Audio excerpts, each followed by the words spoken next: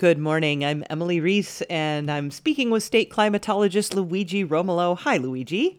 Hello, Emily. So, what have we got going on? A little bit of rain coming up, huh?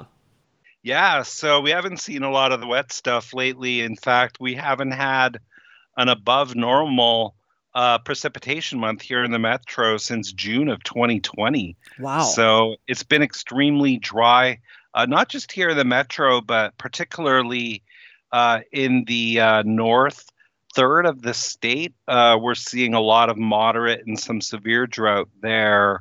Um, 41%, I think, of the state right now is in drought.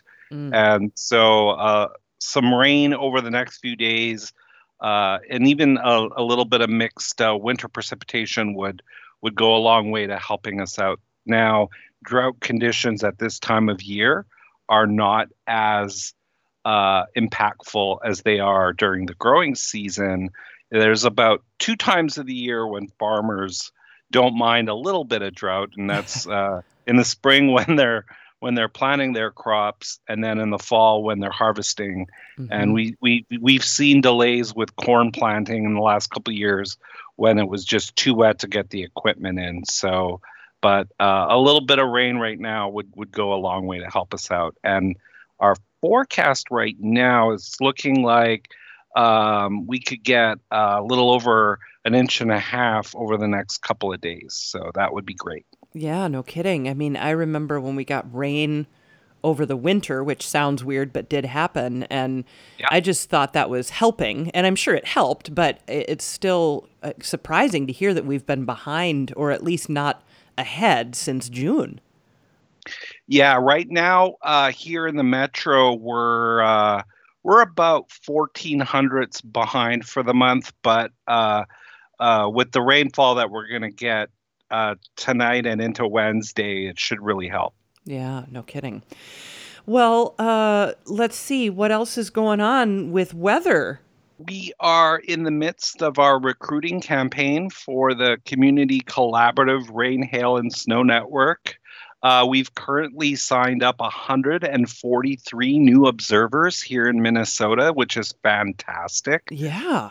Last year, we recruited 137 in the month of March. We still have about a third of the month to go. So not only have we beaten that total, but we're just going to keep adding to it. And so, just want to thank all the wonderful Minnesotans out there who've helped us out. And if you're interested in getting involved, it's not too late.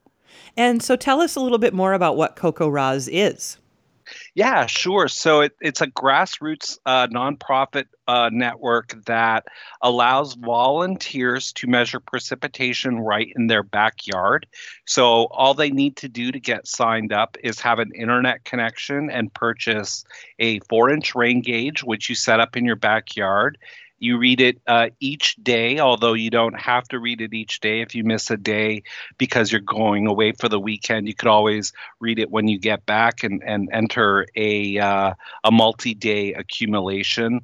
There are over 20,000 volunteers nationwide. We have a few hundred just here in Minnesota, and it goes a long, long way to help us not only monitor drought but flooding situations. It helps us verify high rainfall totals.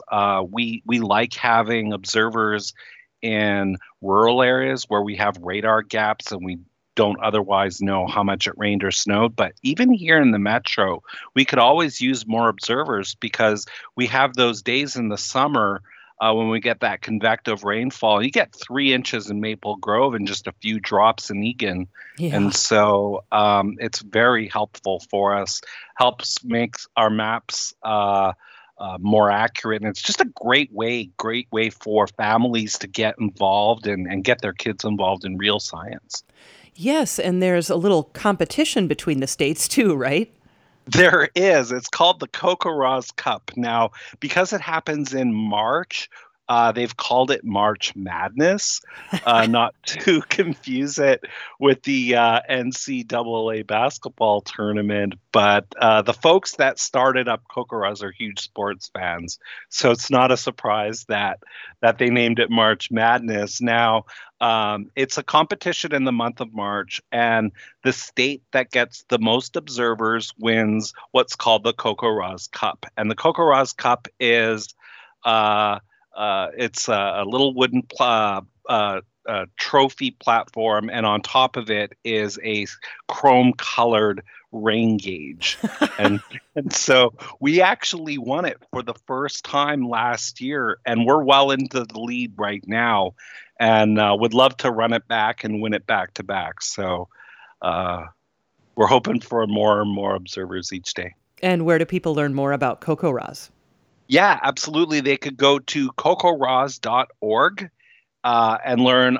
There are training videos and explanation videos on the program about how to get involved or how to measure both not just rainfall, but snowfall and even hail. And another great part of Kokoraz is that people can actually submit drought reports as well. So if they're noticing that their plants are wilting because it's so dry, that information is extremely useful for scientists. And so go to kokoraz.org or email me and we could let you know more about it. Great. Tell us your email, Luigi. Yeah, it's luigi.romolo@state.mn.us. That's LUIGI.ROMOLO@state.mn.us. Awesome. Well, Luigi, I hope you have a great week, and we'll have you back next week, right?